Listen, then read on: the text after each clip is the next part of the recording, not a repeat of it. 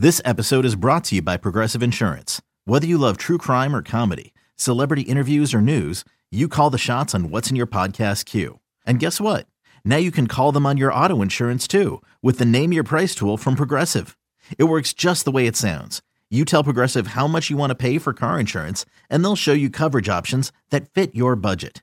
Get your quote today at Progressive.com to join the over 28 million drivers who trust Progressive. Progressive Casualty Insurance Company and Affiliates. Price and coverage match limited by state law.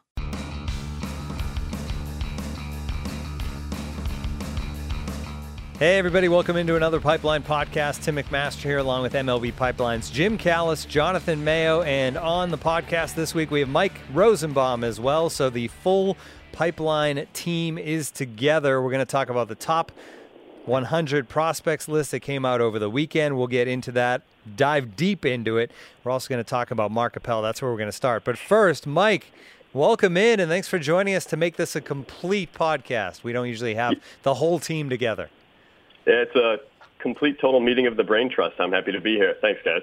Yeah, we're going to look behind the curtain a little bit with you guys about how the 100 list gets put together. But let's start with Appel. Mark Appel, the former number 1 overall pick after being the number 8 overall pick the previous year. That was 2012 by the Pirates. He went number 8. Then he was the number 1 pick by the Astros in 2013. He has decided to call it quits, or I guess call it quits for now. He did kind of leave the door open to possibly make a return at some point. But, Jonathan, I'll start with you. It's just, here's a guy there was so much promise, and it was supposed to be a guy that moved quickly, obviously out of the University of Stanford, was going to get to the big leagues fast, be a top-of-the-rotation guy, and it just never came together.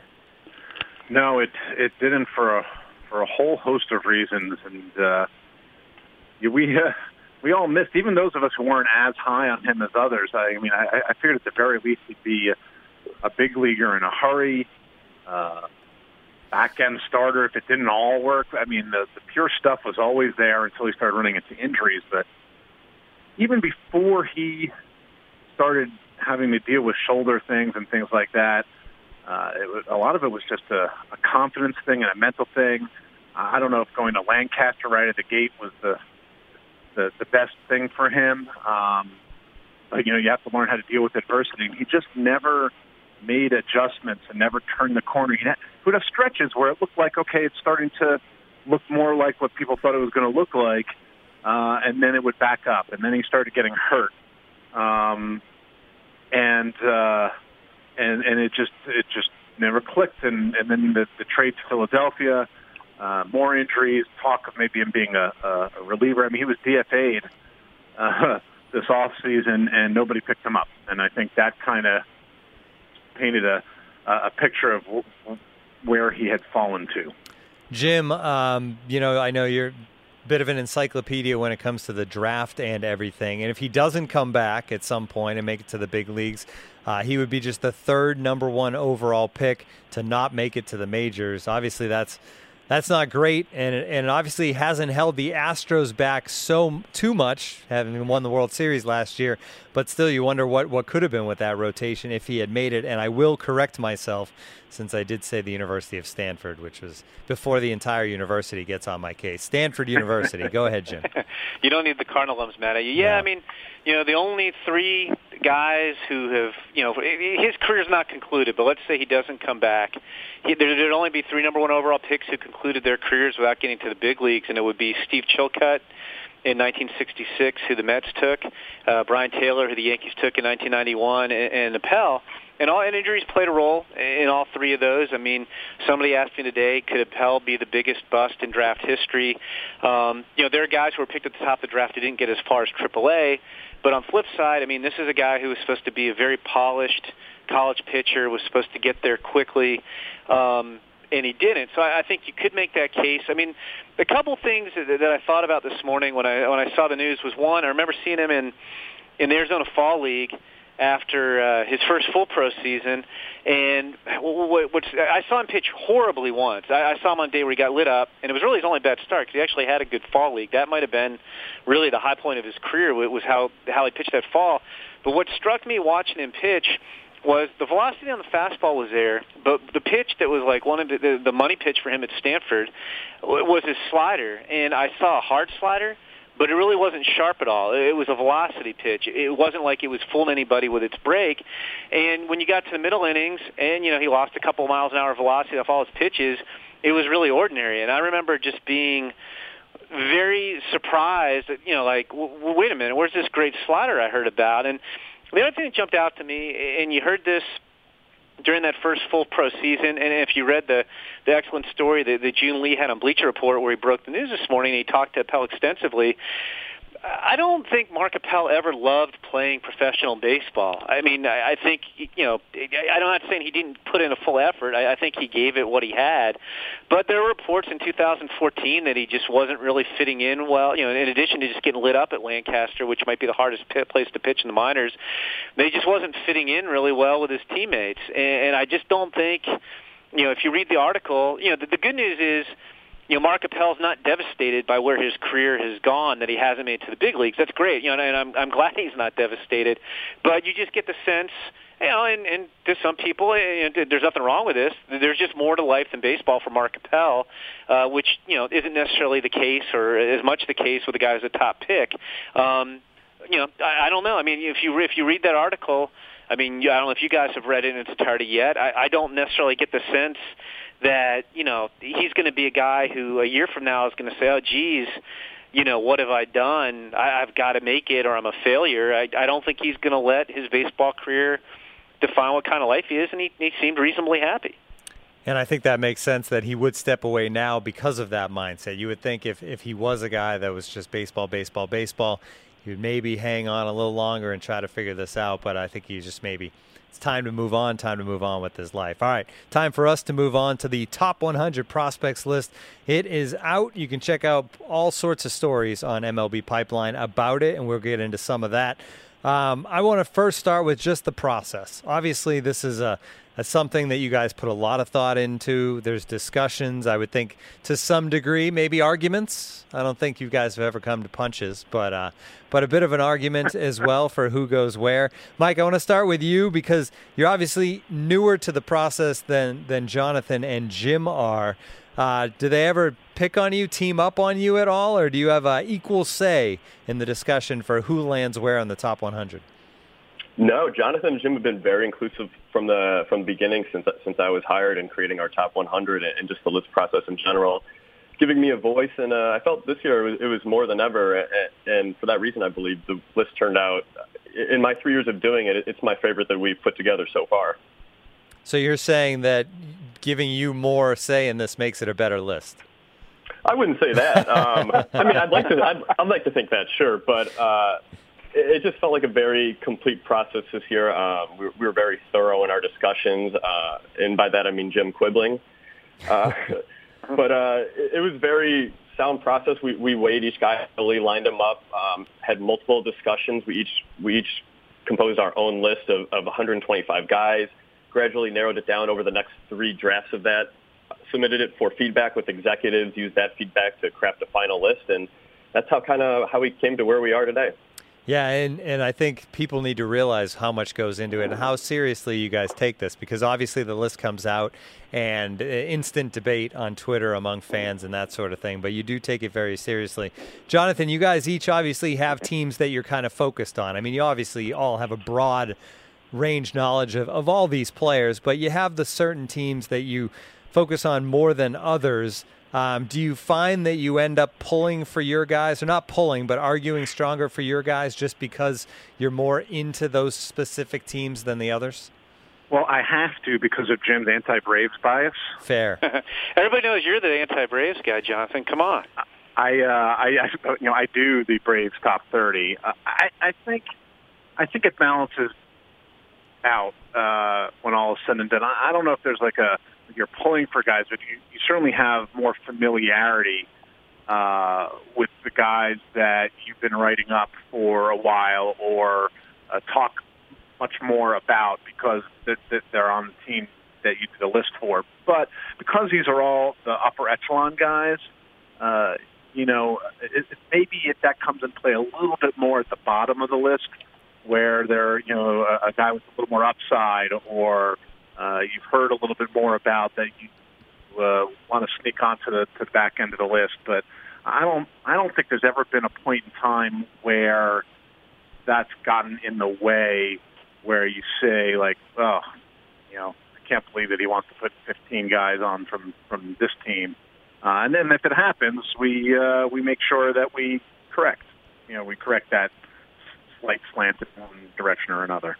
All right, and I was going to say, too, I think, Jonathan, it can work both ways, too, because there can be prospects in an organization, if you've covered the organization for, a number of years, where maybe you like him less than the other guys. I mean, and it does balance out, and we get feedback, so I think we're protected from it anyway, but I think it can definitely go in both directions. And I don't want to get accused of hating a particular player, but I do know there's a player in one of the organizations I do the top 34 that I think you guys both had in the top 100, and I didn't, and I made a brief email comment as to why I thought it was maybe a little bit early to rank him, but I think we all are careful to balance that out. I mean, Jonathan always jokes on these podcasts about being a Pirates homer, but it's not like, Jonathan's trying to put, Kevin Newman or Kevin Kramer at number 32 on the list either. So I think we're all cognizant of it. And, I think, when you say, guys, too, that a lot of times if there's a guy on the bubble or we're on the fence about, a lot of times we'll probably defer to the guy who covers that organization. Because if it's let's say it's a Nationals guy, and Mike does the Nationals, Mike's talked to a lot more people in general about that specific player. I think a good example of that this year, you guys can weigh in if you have a better one, is Ryan Mountcastle. As the guy who does the Orioles top 30, I have gotten extensive feedback on him over the past year, and saw him firsthand in the fall league, and was kind of just pitching him hard to you guys. And you guys were originally on the fence a little bit, but after discussions, we as Jim was describing, you guys deferred to me in this scenario, as we did, I did to Jonathan and Jim and with other guys. All right, I want to rattle off the top 10 here. We obviously aren't going to go through the whole 100. I will say of the 100, break down 70 drafted players versus 30 international signings, 46 pitchers versus 54 position players, which seems like it's generally the case where you end up having about a 50-50 split thereabouts between position players and pitchers. The top 10, though, Shohei Ohtani, number 1. Obviously, he fits both roles, right-handed pitcher and an outfielder. But I think you guys have him technically, for those purposes, right-handed pitcher. Ronald Acuna, outfield. Vladimir Guerrero, the Blue Jays third baseman. Eloy Jimenez, the White Sox outfielder. Gleyber Torres, the now infielder, I guess, for the Yankees. Victor Robles, outfielder for the Nationals. Nick Senzel, third baseman for the Reds. Then Fernando Tatis Jr. of the Padres. Forrest Whitley, the right-hander of the Astros. Michael Kopech, right-hander from the White Sox. So while it's a near 50-50 split as far as position versus pitchers, when you look at the top 10, only 3 pitchers, and you could almost say 2.5 with Ohtani, but we'll give credit for 3 since he's going to be out there every 5th day, it seems like, in Los Angeles. Jim, are you surprised? Is that abnormal to have only 3 pitchers in the top 10? I think it's actually, I don't have last year's list from this time of year in front of me, but I want to say last year we had something like 2 pitchers in the top 18 or something. It was really uncanny. I think there's a couple things. One, I think we have a tremendous group of really gifted young position players in baseball right now, and so they're dominating. I also think too, and Jonathan Mike can chime in on this. If everything's equal, just given the attrition of pitchers, or not equal because it's apples and oranges, but if I hold a pitcher and hitter in similar regard, I'm probably going to give the nod to the hitter, just because you feel like they're a better bet to reach their potential because of the attrition with pitchers. But I just think, when you're looking at guys like Acuna and Vladimir Guerrero Jr. and Eloy Jimenez and Gleyber Torres and Victor Robles, who are the first 5 position players on the list, that's just an insane amount of talent there. And, and you keep going, Nick Senzel, solid tools across the board, Fernando Tatis Jr., even outside the top 10. It's just, I think it's a little bit cyclical right now, where the hitters stand out more than the pitchers, and it's been that way for the last couple of years. Jonathan, you look at number one, and obviously it's Ohtani. You guys count him in this because of his age, coming over from Japan, and he fits the criteria as far as prospects go. How big a debate was it, Ohtani and Acuna? And I guess Guerrero may have slipped into that argument as well. More than slipped in. Have you met Jim Callis? Yeah, I mean, it was the three of them that were talked about. I mean, for me, Ohtani was always the number one guy since he signed with the Angels and decided to come over. And I think we've sort of talked this into the ground a little bit in terms of what he can or can't do, and we'll have to wait and see. But as long as we were counting him, and there were several people who were like, he's not a prospect. Why are you counting him? But it's an arbitrary sort of line in the sand in terms of deciding who to count and not to count. And he counts based on the rules that we set forth. So as long as he counts, to me, he's the number one guy. But I mean, even when Jim did that survey of executives, a lot of people picked Acuna, and Vladimir Guerrero might be the best offensive prospect we've seen in a long time. So I think you could make an argument for any of the top three to be in that top spot.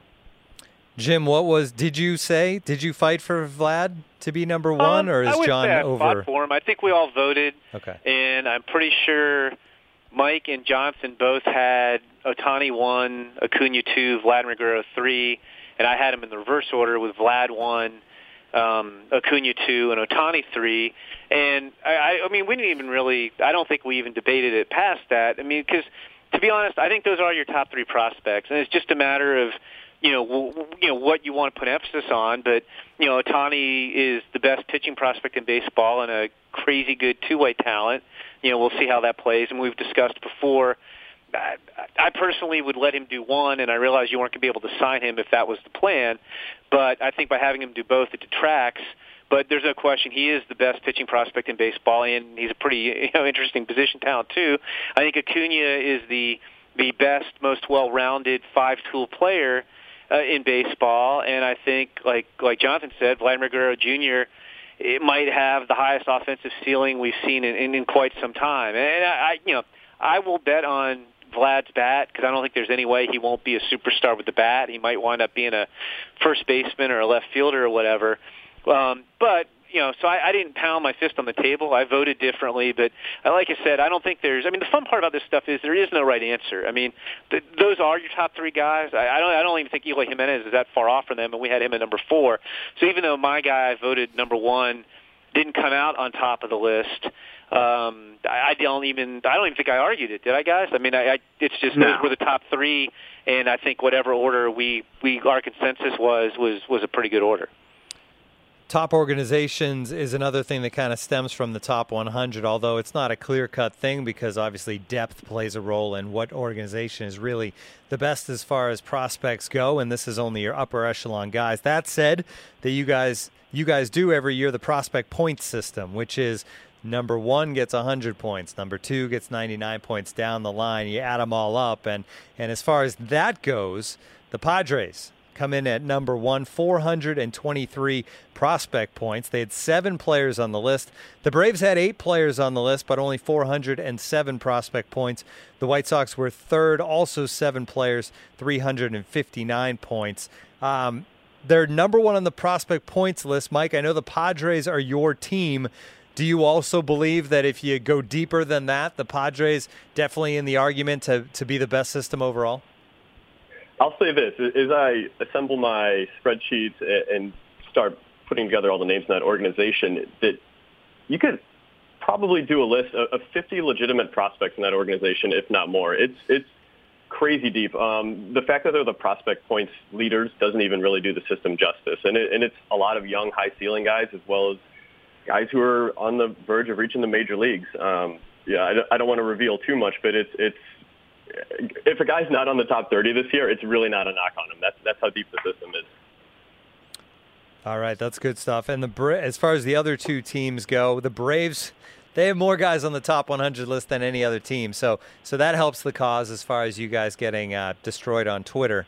407 points, but I assume that there are some fans out there, Jonathan, that wanted 9 or 10 Braves on the list too, because they're another system that goes beyond that top 100. Yeah, they not only do they lead everyone in the most guys on the list, they also lead everyone with the most guys fans think should be on the list. That doesn't help their rankings, and when we do our top 10 farm systems. Yeah, I mean it's a very, very good farm system. I don't know if it's quite as deep as the Padres. I think are probably splitting hairs. We haven't laid out our top 10 farm systems just yet. I think we can all agree that the Padres, Braves, and White Sox are the top 3 in some order.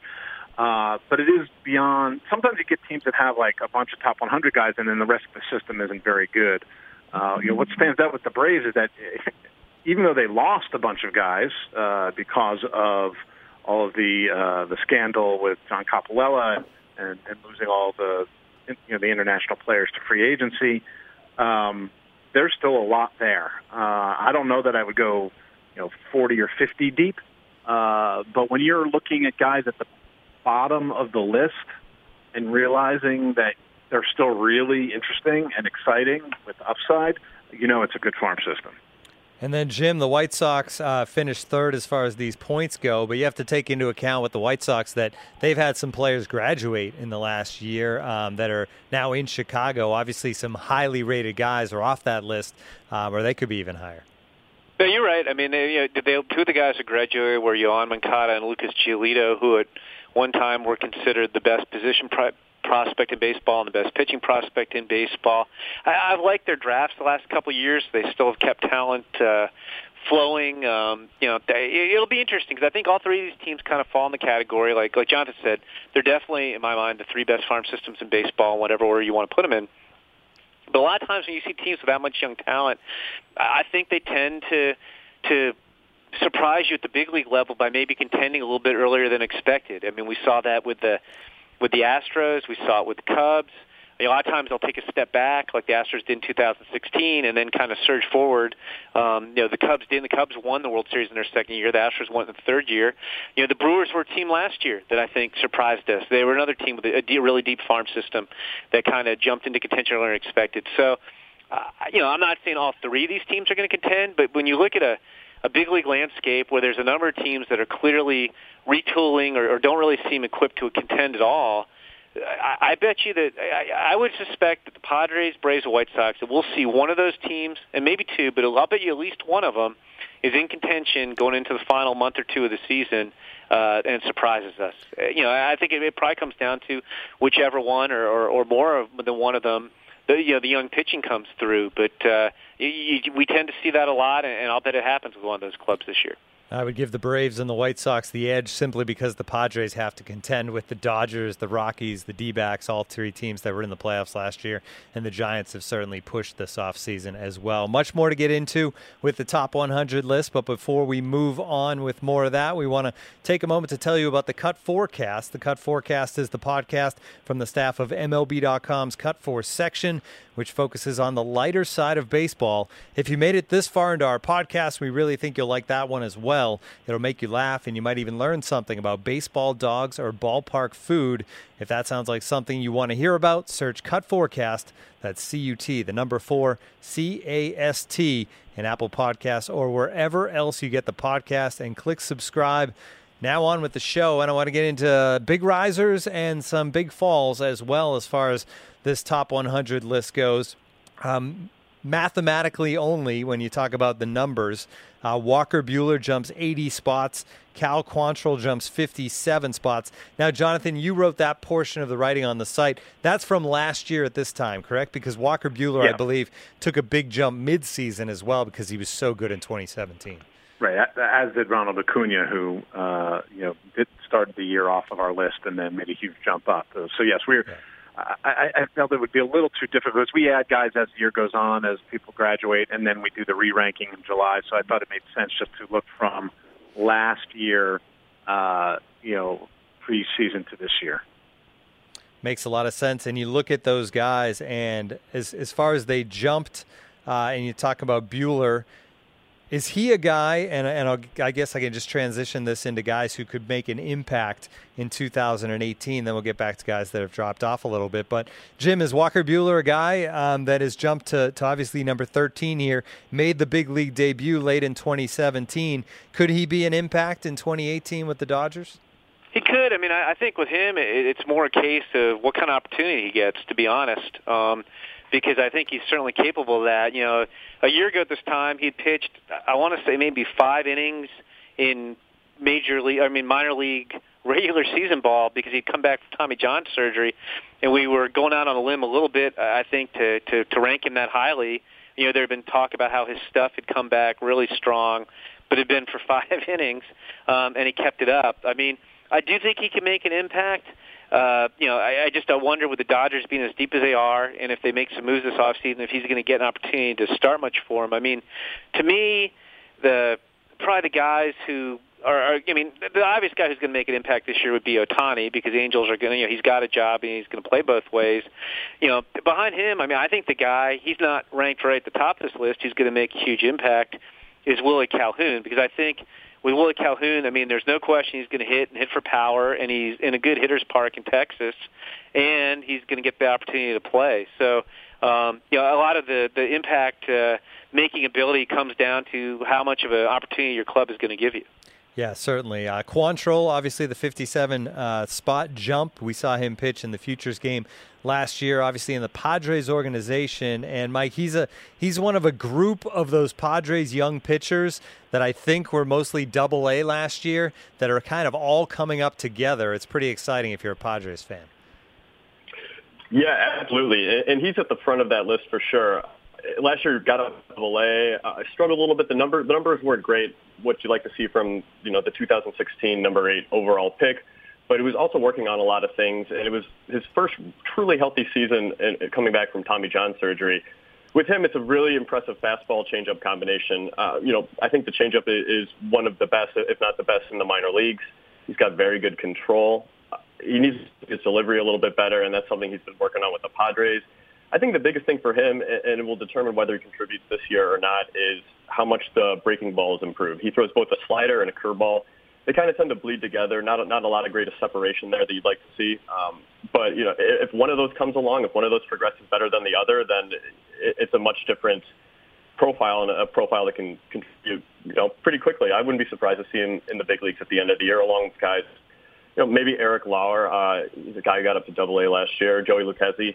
Some really interesting arms. Yeah, that Padres team is going to, I think, be more and more fun as the year goes on, as more and more guys make it up to the big leagues. Jonathan, as far as guys falling, a lot of times this has to do with injuries and other, not necessarily that a guy got hurt, but maybe it affected the way he threw. Corey Ray falls from number 30 off the list. Other guys that have fallen off the list that were in the top 50 last year, Jose De Leon, Braxton Garrett, Yadier Alvarez. Obviously they're all surprises because you guys had them ranked highly a year ago, but is one of those guys the biggest surprise for you that they've dropped as far as they have? I think that the one that probably it was the most disappointing, well, there may be two, and they're both from the 2016 draft class. One is Corey Ray. And it's not that there weren't some issues coming out of college with some swing and miss, but he just didn't make any adjustments last year, and it kind of snowballed on him. And then you have a chance to spend some time with the player, like I did in the Arizona Fall League, and you really want to root for him. So I'm hoping that he works his way back onto the list, makes some adjustments. But I think that was a big reason. Blake Rutherford would be the other one. Both he and Mickey Moniak were the high school outfielders from California. Moniak had a rough first full season. Blake Rutherford had a pretty poor first season as well. I think that's why he took a large drop on the top 100. Both those cases, Rutherford and Moniak, but we didn't want to give up on them entirely. Thinking that there's a chance that they can turn things around after they get that first full season under their belt. But I'm definitely keeping an eye on them to see if they can learn from the adversity they had in their first full year and sort of look more like the players who were first-round picks in 2016. 37 new players on the list as opposed to last year. Some of them we've already talked about. Acuna, the huge jump, obviously, up to number 2. Fernando Tatis Jr., another one of those exciting Padres players. He flew up the list. He's in the top 10 as well. Jim, who else, as far as new guys on this list, has you really excited about how far they've come in the last year? I think there's 3 other guys, and it would probably be the next 3 guys on the list who were highest guys on the list who weren't on it a year ago. I mean, Bo Bichette was a guy who showed a lot of promise as an amateur and got a 7-figure bonus as a second-rounder. I think there were some questions as to he had kind of swing was kind of busy, how that would play in the minors, and all he did was go out and become the first teenager to win the batting title in the minors since 1966. So I mean, he's one. Austin Hayes of the Orioles, who was a third-round pick in 2016 and became really the first guy from that year's draft to make the big leagues. Nobody would have had him in that pool going into the year. And I mean, he can hit for average, he can hit for power, he's got tools. And then Sixto Sanchez, who has some of the most electric stuff, one of the best 3-pitch mixes in the minors. He's only gotten to low class A at this point. But I wouldn't be surprised at all if when we're talking a year from now, he might wind up being the top pitcher on this list after some other guys graduate off of it. Yeah, another team with some young, obviously talented arms coming up, the Phillies, as they also embark on this rebuild as well. Another one I want to get into, we've done risers, we've done falls, new guys on the list. How about humble beginnings? And Mike, you wrote this article up on the story about players who, there's obviously a lot of guys on this list who were first-round draft picks or big-time 7-figure international signings, and we always expected them to be great, and they have been great and all of that. But then there's other guys who have surprised along the way, both internationally with signings and also as far as draft picks go. We already mentioned Willie Calhoun, number 53 on the list. He was a 4th-round pick in 2015, not long ago. That kind of stands out. How about Victor Robles, though? He's a guy that has been on the radar now for a little while because of the tools. He signed for under $250,000 out of the Dominican Republic, and wow, how far has he come? Yeah, looking like a pretty strong investment these days for the Nationals. He's 20 years old. He's basically ready to take over in the Nationals outfield. It's yet to be seen where. He's definitely a center fielder long term. It's a question of whether the Nationals deploy him as such right off the bat, but. Incredibly high floor because of the bat-to-ball skills, the speed, the top-of-the-scale speed, the elite defense. Somebody who's going to make an impact at the top of the order. He gets hit by a ton of pitches. He knows how to get on base, in that way. And somebody who's, man, it's not surprised that every team has been asking about him for years, that they want this guy. The tools are off the charts, and along with him and Acuna, that's 2 guys in the top 6 who are considered bargain steals, with Acuna being signed for $100,000. And Jonathan, when you look at the humble beginnings list, it makes sense, I think, that there's more of an international feel as far as surprise guys than necessarily draft picks, because you think about guys being drafted or being signed when they're just 16 years old, a lot can change. Yeah, that makes perfect sense, Tim. They're so young. I've always marveled at international scouts' ability to project what a 16-year-old is going to look like when he's 23, 24, 25. It's hard enough for a high schooler, but I think the combination of the age, the lack of evaluation data. I mean, they're not playing a high school season even. You can't see them. You don't get to see them that much against good competition or in games much at all. So I think that's a lot of times why you get a player who doesn't sign for a lot or isn't one of the top international prospects who ends up being a really good prospect and then a really, really good player. It's not to say that there aren't guys from the draft who exceed expectations, but I think it happens on a more regular basis when you're talking about the international crop. Jim mentioned 2018 impact. He likes Willie Calhoun outside of Ohtani. I want Jonathan and Mike to get a say in that as well. Jonathan, do you have a guy that you think, besides those 2 players, could have a major impact at the big league level in 2018? Yeah, I mean, Calhoun to me is one of those guys I like that Jim brought him up because he's not a guy who is that high up on the list, but I think is definitely going to make an impact. If I were going to pick one other guy, I'm going to say Lewis Brinson, just because the opportunity is so obvious, and I think we're finally going to get to see if it will work at the big league level. I know there's some people concerned he's had some swing and miss in his game. When he really jumped on the radar and into the top 100, he had really made some adjustments to his approach, was drawing a lot more walks, and that allowed him to tap into his power more consistently. He's going to have to do that at the big league level. He didn't get enough time in Milwaukee last year for you to get a real sense, but he's going to get every opportunity to play every day in the Marlins outfield, and I'm excited to see how the power-speed combination plays. Mike, give me one more guy who you think can make an impact in 2018. Obviously, these kind of double as Rookie of the Year candidates. And for that reason, I'm going with Gleyber Torres. People forget how good this guy is just because he was injured for much of last year, and we still have him ranked 5th on our new top 100. I wouldn't be surprised if he made the club's opening day roster. I know that's a stretch, all things considered, but it's that type of talent and that his ability to play multiple infield positions and just flat out gives him a really good chance to spend much of, if not all of the season in the major leagues, in my opinion. See if he can beat out Danny Espinosa in spring training for that infield spot, right? I was trying to be funny there. It worked. All right, guys, that's going to do it. Great stuff. Obviously, a tremendous job putting together the top 100 list. We talked about a lot of topics there. There's even more available, so make sure you get on there on MLB Pipeline and look at all the different articles that these guys have put together. Look at where your team ranks in the top 100, and this all leads up to later this month. We'll be following it up with the top 30 prospects for every organization. That'll be coming out later in February as we get closer and into spring training. But that'll do it for another edition of the Pipeline Podcast. For Mike Rosenbaum, Jim Callis, and Jonathan Mayo, I'm Tim McMaster. Thanks for tuning in.